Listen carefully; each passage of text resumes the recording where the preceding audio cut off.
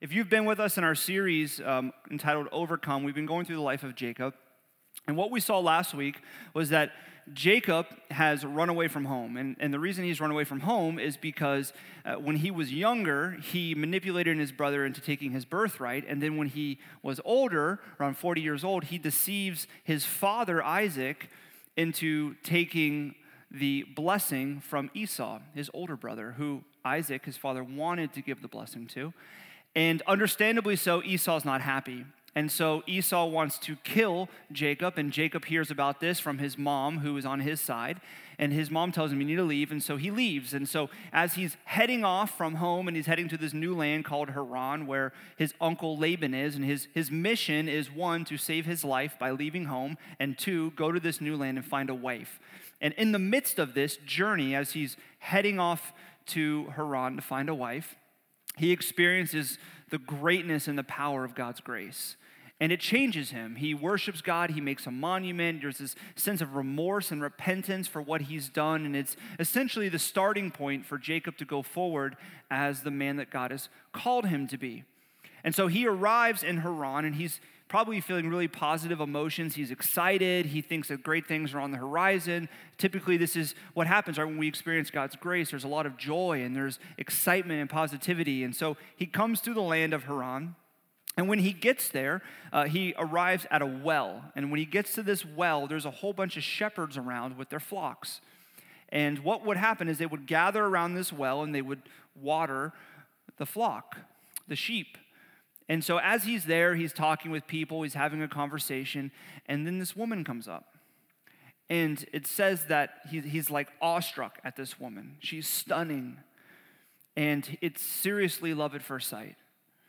And so he asks this woman, he says, do you want, some water for your sheep? And he helps with that. And then here's his next reaction. Here's his tactic. He kisses her and then starts crying. This is not normally a good tactic, right? He's like, wants some water for the sheep, kisses her, starts crying. Apparently, the woman, who is Rachel, loves it. Like, this is what she wanted, a man to kiss her and cry. So she runs off and she runs home. She goes to her father, Laban. Ironically, but really, better yet, providentially, this is Laban's daughter. And she says, listen, guess who's arrived? Jacob. And so his father, Laban, runs out. Her father runs out and meets Jacob, and then it says that Jacob lives with him for about a month. So he's found his wife, right? So much so that he couldn't control himself. He kisses her and cries, and now he lives with her a month, and he comes to Laban, and he says, listen, I want to marry Rachel. I found the love of my life, and I want to marry her. And so what happens is they're having this conversation, and he wants to establish this family, and he feels as if everything is going well. But the reality is this: Jacob's life is not a fairy tale. It's real life. And real life is difficult. And there are things that happen that you don't expect. And so what happens here, because we live in a broken world where everybody struggles with being selfishly ambitious, Laban sees an opportunity to exploit Jacob. And so you would think that it would be the opposite. You would think that Laban would look at Jacob, and he knows who he is, and he wants to help him, and he would say, let me help you. Let me help you start a family. What do I need to do? Yes, you can marry Rachel. Let's organize it. Let's figure it out. I want to help you start your own family and build a home and set you up for success. But instead, he says that he wants to have him serve him. He's like, I can't just give away my daughter for free. You need to serve me for 7 years. See, Laban has 2 daughters. His oldest daughter is named Leah, and his youngest daughter is named Rachel. And it says that Leah has weak eyes. That's how the text reads. And what it's saying is that Leah is not as stunning as Rachel. She doesn't have that attraction and that passion that caused Jacob to erupt in kissing and crying of Rachel. But Rachel is stunning. She is beautiful. And so she is the younger daughter, and Leah is the older daughter. And Laban here, as you can tell as we're hearing Alan read from Genesis 29, he's not a model father, right? Instead of looking to set up his daughters and Jacob for success, he's trying to figure out how he can use them. He's also not a very creative man, because Leah's name means cow, which I'm sure she was thankful for. And Rachel's name means ewe, or a female sheep. They're a shepherding family, so he's like, I got 2 daughters. One's going to be cow, and one's going to be female sheep, And what's interesting about that, right, is his lack of creativity in names is not just what's curious, it's that he also treats his daughters like livestock, right? He doesn't care about helping them succeed. He uses them as if they're in a marketplace. I'll give you Rachel if you give me 7 years of manual labor. And so Jacob, who's in love, agrees. He's going to do anything. And so he serves Laban for 7 years, manual labor, hard labor, shepherding, all types of other stuff. And it says it felt like a few days to him because he's in love. And after a few days is over, it's time for the wedding. It's time for them to be united. And he's excited. And here's what he says. He says, give me my wife that I may go into her, for my time is completed. Now listen, guys, the Bible is real, okay? If you're wondering what that means, yes, you're right. That's what it means, okay? He's essentially saying, it's time for the wedding night, okay? It's been 7 years. I kissed and cried, and now I've waited. It's time for the wedding night. It's time for me to consummate the marriage. It's time for this union and our life together to start. And so Laban throws a feast. They would throw these huge wedding feasts. Oftentimes they would last an entire week, and they were known to be feasts with a lot of alcohol, okay? A lot of partying. This was like, he's waited 7 years, so he's going hard, okay? He's really excited. He's in it. He's partying. He's high-fiving people, and he's like, I'm going to marry Rachel. It's time. So at the end of the reception, the first night, he goes to the wedding room. And when he goes to the wedding room, he's, a little tipsy. He's been drinking, so his senses are failing him. And his wife comes in. And the custom is that they would veil the bride. So she comes in, and she's covered. So he's already having a hard time seeing. And she's covered. It's dark. And to be frank, they have sex, right? They consummate the marriage. And he passes out, and he goes to sleep. And it says that he wakes up in the morning, and this is what he says. It's Leah.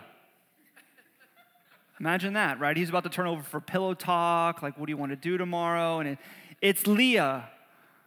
His heart drops, and he realizes that he's been deceived. And he's finally feeling what that feels like. You have to put yourself in that perspective, right? Jacob is a deceiver. This is why he had to leave his home, is because what did he do? He went to his father, and he covered himself, right? He put on Esau's clothes, and he put goat skin and hair on his arms because Esau was hairy. And he comes in covered to his father who is about to die and whose senses are failing. And he gives his father food, and he gives him wine. And as he comes in, covered, as his father's senses failing, and his father's had some wine and some food, he deceives his father into giving him something that wasn't meant for him. And now he has been drinking, and his senses are failing, and his bride has been covered, and he takes something that wasn't meant for him, and he's been deceived. You can imagine what he's feeling, right? He probably understands a little bit more his brother's rage and why his brother wanted to kill him. He probably understands more his father's disappointment and his father's anger and sadness at the fact that his son had manipulated and deceived him. And so he thinks about what to do, and the reality is there's nothing he can do. So as Laban comes to him, and they're having this conversation, he's saying, why did you give me Leah? The deal was for Rachel. And then Laban, who acts a lot like Jacob by showing no remorse, he essentially says, it's not our custom. We don't give the younger before the older. And I didn't tell you that, but this is how it's going to work. He shows no remorse for his actions, Laban, similar to Jacob, who showed no remorse until he met God in his grace for his actions of deception. And so, what does Jacob do? He knows that he has to be married to Leah, but he serves Laban for another 7 years because he wants to marry Rachel. And so 14 years later, he finally gets to marry Rachel. This wedding night was probably different. He doesn't drink at all, right? He checks under the veil, okay? Any sisters I don't know about? And he's finally married to Rachel. And you would expect the story maybe to develop a little bit Jacob, right? And how he's feeling and how he's processing all of this, what it feels like to be deceived. Surely this was a growth moment for Jacob, right? This was a moment where he's probably realizing what selfish, ambitious actions can do and the pain and wounding that it can cause other people when you're only thinking about yourself because it's now happened to him. But the story doesn't continue on here with Jacob. We're going to read about Jacob in the coming chapters. It doesn't focus on Rachel. It doesn't focus on Laban. Instead, it focuses on Leah, who has been like in the shadows this whole time, not really spoken about. Focuses on her. And here's what it says in verse 31. It says, the Lord saw that Leah was hated. I mean, literally this means that she was hated. Hated by Jacob, hated by her family. I mean, she is alone. She is overlooked. She's hated. And so God opened her womb, but Rachel was barren. See, Leah is the unloved wife. She is overlooked and she's feeling alone and she's in a marriage where her husband wants nothing to do with her and didn't want to marry her. And his only words to her that we know of so far, it's Leah, right? And it says that God looks on her with compassion and what God does is he brings her a blessing and he opens her womb so that she can have children. It's an amazing blessing. And it says that Rachel was barren. And this was difficult for Rachel, as it's difficult for anybody struggling with infertility. And this is a common theme in the Old Testament, actually. You see Abraham's wife, Sarah, is barren until God miraculously opens her womb. And then Jacob's father, Isaac, his wife, Rebekah, was barren until God miraculously opens her womb. And now Rachel again is barren, but Leah has been blessed with children. And she's able to conceive, and she conceives many children. But one of the things that you're going to see as we read about Leah is that her sole focus and her sole desire, which is understandable, is she just wants her husband to love her. She just wants his affection. And so here's what it says in verse 32. It says that Leah conceived and bore a son, and she called his name Reuben, for she said, because the Lord has looked upon my affliction, for now my husband will love me. Reuben's name literally means see a son. It's like, wow, I have a son. But what's interesting about his name is that Leah she's much better than her father, who just named female sheep and cow. She's creatively reinterpreted an acronym. She's made this acronym out of Hebrew. Reuben's name is an acronym, and here's what Reuben's name stands for. Because the Lord has looked upon my affliction, for my husband will love me. That's what his name means. It's an acronym for that. And it's interesting that the first son, as God blesses her with a child and she receives this blessing from God, she recognizes that it is in fact from God, right? She recognizes that the blessing has been given to her. God has been gracious and merciful and compassionate. The first part of his name means that God has looked upon me and my affliction, and look what he's given me, a son. But look at the second half of Reuben's name, has to do with the husband, Jacob. For now my husband will love me. See, Leah gets it. She understands the blessings that God has given her are in fact from God, that God has been merciful and God has been compassionate and loving and caring to her. But notice what she thinks the blessing is going to be used for, so that she can get Jacob's love. So she recognizes the blessing is from God, but her chief desire in life is to achieve her husband's love, which is understandable, but it feels a little bit off. When you read that, you're like, it feels like maybe the blessings of God aren't supposed to be used for things like that. And so the question is, what is the purpose of God's blessing? See, what Leah wants to do is she wants to have a child so that she can get Jacob's love, but how? Because she has something, and she's able to do something that is crucial, and that is bear children for Jacob. And so she wants to use Reuben to elevate herself above Rachel, who has probably always been viewed as superior to her. And she wants to use Reuben so that she can go to Jacob and say, look, Jacob, I can have kids and Rachel can't. Why don't you begin to desire me? Why don't you begin to love me? See, it feels a little off because it feels like we're not supposed to maybe use God's blessing for that. So the question is, what are we supposed to use God's blessings for? I want to kind of take a moment, and we're not going to list out all the blessings, but think about the things that God has done in your life and the things that he's given to you, the different blessings that he's brought to you. We've been talking about blessings the last 2 weeks, and we haven't been talking specifically, though, about the purpose of them. So how has God blessed you? Maybe it's financial security. Maybe it's your career that you love. Maybe it's a romantic relationship. Maybe it's kids. Maybe he's given you a sharp and creative mind. Maybe you have a unique gift. Maybe you're in the trials right now and God has given you peace. Maybe you've been struggling with something and been tempted by something time and time again, and God is beginning to give you freedom in that. What are the blessings that God has given you? Deep friendship. Think about the blessings that God has given you, and then ask yourself this question: why has God given these to me?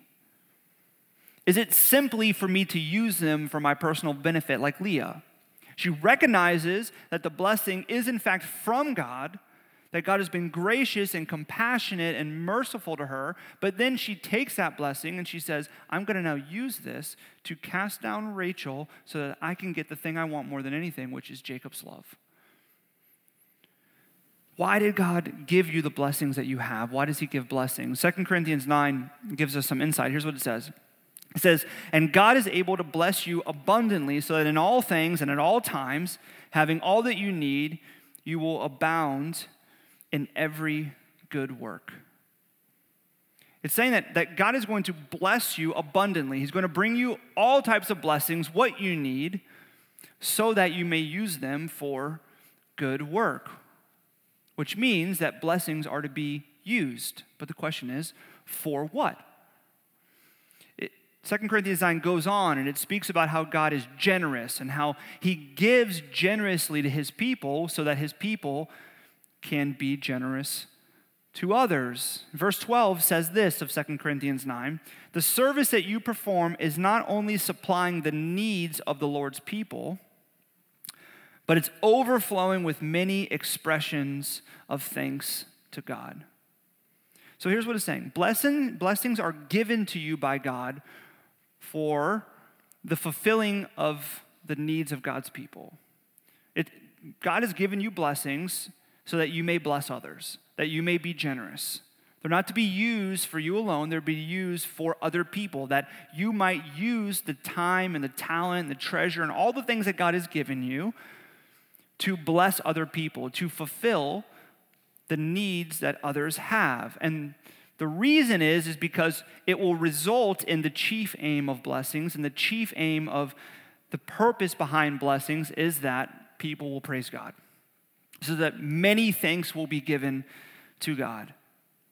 So I've been thinking about that this week. You know, if blessings have been given to you and been given to me from God, and this first step, like Leah, is to recognize that they are in fact from God, that we didn't manufacture them on our own, that he gave them to us. He was compassionate and gracious and merciful. And then we think about the blessings that God has given us, and we're to use them to bless and to be generous to other people, to fulfill the needs that are put in front of us, so that many people who are seeing that activity and the way that we use the things that have been given to us by God might actually turn and praise God. Then there's a question or a prayer that I think we should be asking time and time again. I want to encourage you to do something. I don't say this a lot, but write this down.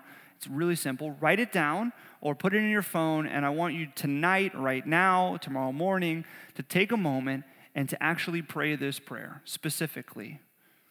And here's what the prayer is. God, how do you want me to use this blessing for others and ultimately for your praise? And so what that necessitates is that before you pray, you write down the thing that you believe that God has blessed you with. What is it? A friendship, a job, a relationship, children, your mind and your intellect, relationships that God has given you, peace, joy, your faith. Write it down and then just say, God, how do you want me to use this for others and ultimately for your praise. Because the reality is what we see here is that blessings are never to be kept in. Now, we get to benefit from them, right? We enjoy them. That's God's grace to us, is as he gives blessing, we enjoy it, but they're not meant solely for us. And the reason that we often misuse God's blessings that have been given to us, and the reason I oftentimes misuse God's blessings, is because you and me both, we have misplaced affections. Our affections are misplaced. We aim, because our blessings will always be used for where our heart is directed. Where the deepest affection of your heart, the thing that you want more than anything, where you aim your heart, is where your blessings are going to go. You're going to use your blessings to achieve that thing. And as we see here in the story, what Leah wants more than anything, though she believes in God and she recognizes what God has done in her life, what she wants more than anything is Jacob's love. And so she uses her children in order to get that love. She uses God's blessing in order to get that love. Robert Frost said, love is an irresistible desire to be irresistibly desired. That's really true. That at the core, we all want to be desired. We want to be loved. At the core of who we are. And so what happens is so much of our life is in that pursuit of being desired, of being loved. It could be romantically. You want to be romantically desired by somebody. And so everything in your life is being used to be desired by somebody else. Or it could be everything in your life is being used to be desired by somebody else who's looking at what you've achieved and saying, wow, they've made it. They have a great life. Look how smart they are. Look what they've been able to achieve. We want to be desired. And this is irresistible desire to be irresistibly desired by other people. And if you're like me, this is where we begin to turn our heart and our affections, is to try to get that from other people. And so what happens is we begin to use God's blessings to get those things from other people, instead of directing it to bless other people so that people may not praise us, but they may in fact praise God who gave us the blessing in the first place. And if you're like me and if you're like Leah, it takes us a long time to recognize that we have misplaced affections and that we misuse God's blessings. It takes Leah a few times here as well. Here's what it says in verse 33. She conceived again and bore a son, and she said, because the Lord has heard that I'm hated, he has given me this son also, and she called his name Simeon. Again, she conceived and bore a son and said, now this time my husband will be attached to me because I've borne him 3 sons. Therefore, his name will be called Levi. See, her next 2 sons, both their naming is in reference to her situation with her husband.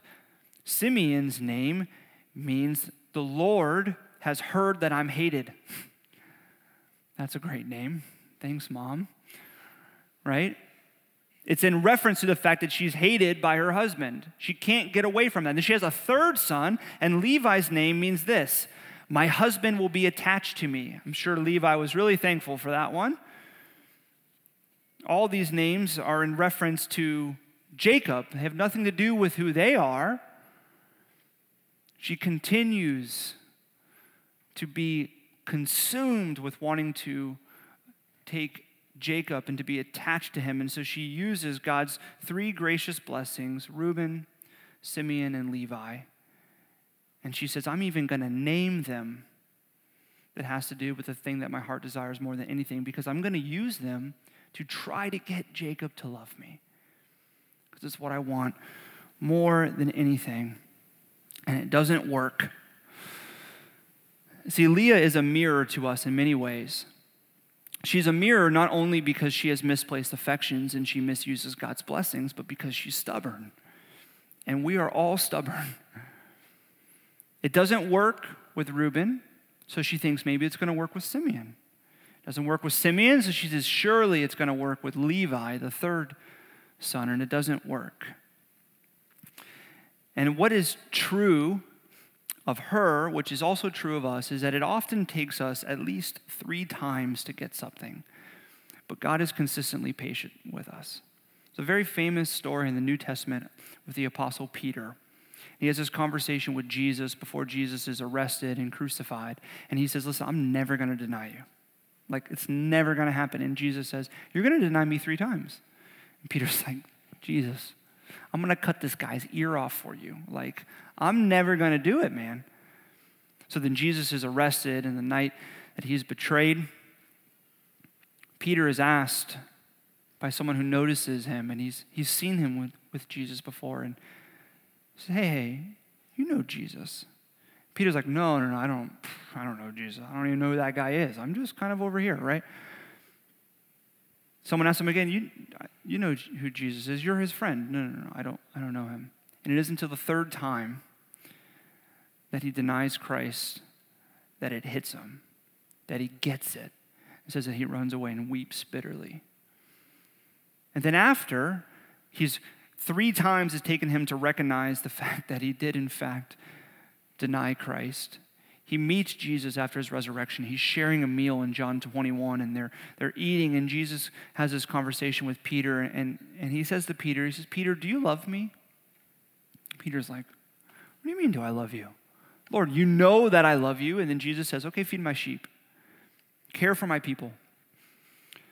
And they're walking, and then Jesus looks at Peter again, and he says, Peter, do you love me? You know, Peter's getting a little like, you don't have to ask me again. You just asked me, Jesus. Lord, you know that I love you. And then Jesus says, feed my sheep. And, you know, Peter's getting a little frustrated probably by now, and Jesus looks at me and he says, Peter's like, yeah? He says, do you love me? And at this point, it says it hurts Peter because he gets it after 3 times. He says, Lord, you know all things, and you know that I love you. See, he's attached the 3 times with the 3 times that he's denied him just a few days ago. And he gets it, and he says, feed my sheep. And then what Peter does from that point on is he goes out, and he uses all of the blessings that God has given him to lead thousands upon thousands of people to Christ, to be the rock of the church, and to be one of the most influential people in the history of the church. But it took him 3 times. And it takes Leah as well 3 times, just like it takes us 3 times to really get it, to get what God is saying. And it says this in verse 35, and she conceived again after the 3rd time, and she bore a son. And this time, here's what she said, this time I will praise the Lord.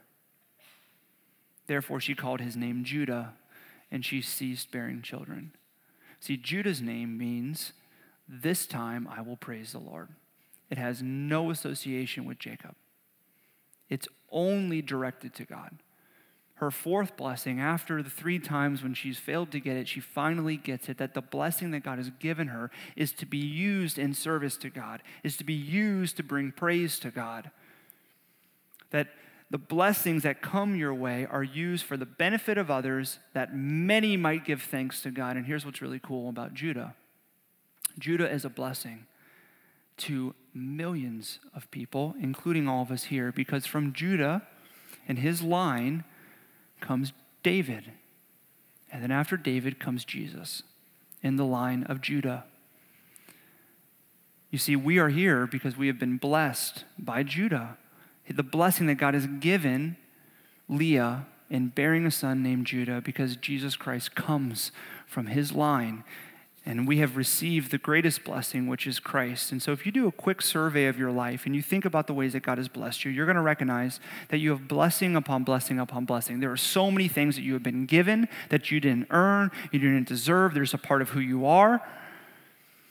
And God has been gracious and merciful with each and every one of us. And what Genesis 29 reminds all of us here is that every single one of us seeks validation through love.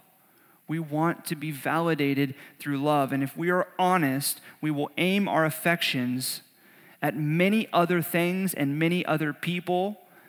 And oftentimes we're not aiming the depth of our affections at God. And therefore our blessings are going to be used in pursuit of those things instead of in pursuit of bringing praise to God by blessing other people.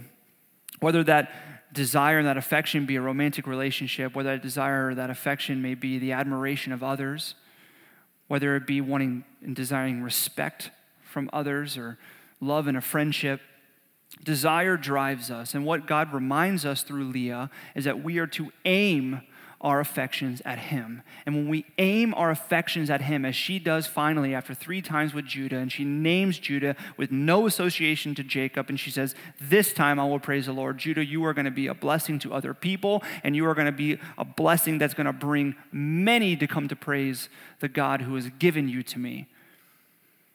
That when we aim our affections at God, our blessings will follow, and our blessings will be used for the things that God desires them to be used for.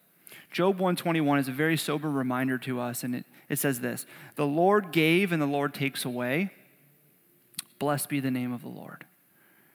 Right? God gives blessings time and time and time again to us, over and over. And as we've been talking about the past couple weeks, we can't do anything to mess it up. As Tilke had shared in her story, she came to realize that she's not going to mess up the things that God has planned for her. She's not going to mess up the blessings. God is going to continue to be faithful to you. And he's going to pour out blessings upon your life. But those things can be taken away, but there's one blessing that remains, and that's the Lord.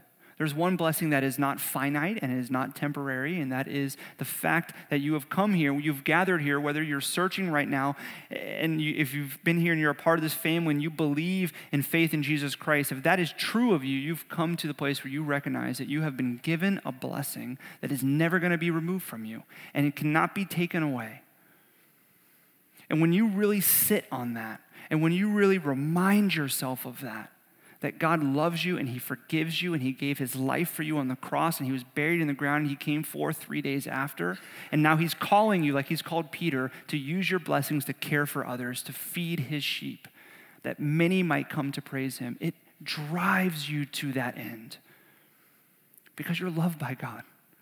You're united to him and you're not going to mess that up. He's not going to take that away, ever. So aim your affections at God and then use your blessings for the benefit of others that they might come to praise God.